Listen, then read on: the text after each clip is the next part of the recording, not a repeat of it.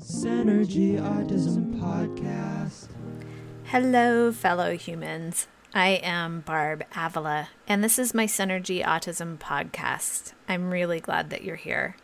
Today I'm sharing one of my go-to tips for helping a person understand the passage of time across days, as well as engaging with you in a bit of review and even planning. So let's call this the today, tomorrow activity. It's something I recommend doing towards the end of your day together, and typically for parents to do with their children of any age. The idea is that you first find a relaxed time together with few distractions, and then present a blank piece of paper between you. I want you to write today at the top of the page, and then review together what happened during the day, writing down events as simply and as concretely as possible, and use pictures or drawings if your child is not yet recognizing some single words.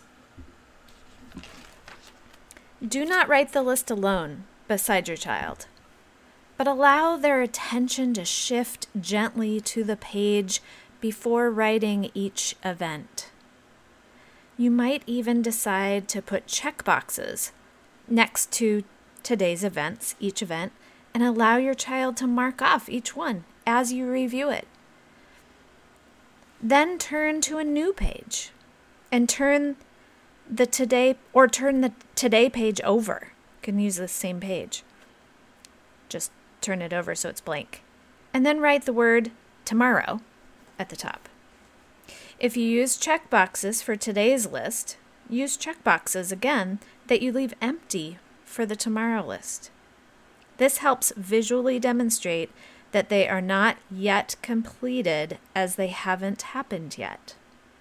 Again, write the events you know are happening the next day, slowly, deliberately, and gently allowing that attention to shift to you and the page before you write each event, or each event is documented. Start with just big events. Don't make it too overwhelming by trying to write every little thing down. Remember to put events that your child enjoys as well as they need to do, even though they aren't real thrilled to do it. Make this a routine together each night.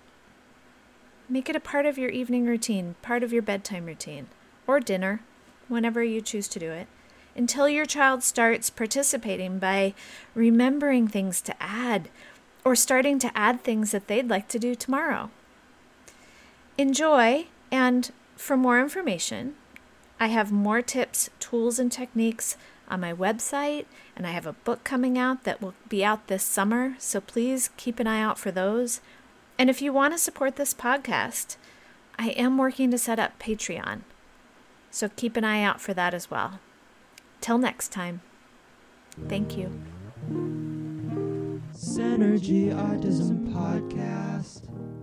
Thank you for tuning in to this episode of the Synergy Autism Podcast, where we bring research, information, and people together to best understand and love those with autism, also known as autistic individuals.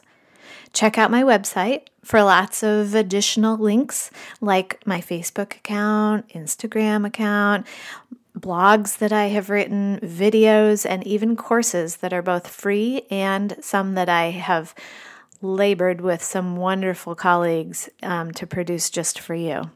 And contact me with questions and ideas for future podcasts. I'm here. I'm listening. Till next time.